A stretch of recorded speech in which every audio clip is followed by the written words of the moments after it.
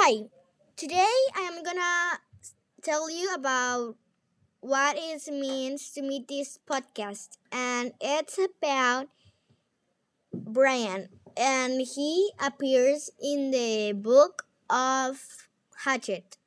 So, Brian to me is a good leader because Brian has shown us the qualities of a leader. Like, he has been trying to stay positive. Like, he remembered that he is his teacher told him to every day stay positive and see all with calm and love. Then that he never said something bad about his mom. Like he didn't tell his dad about what her moms do with the other guy. And like he never said something wrong about his mom or didn't even like start screaming at her.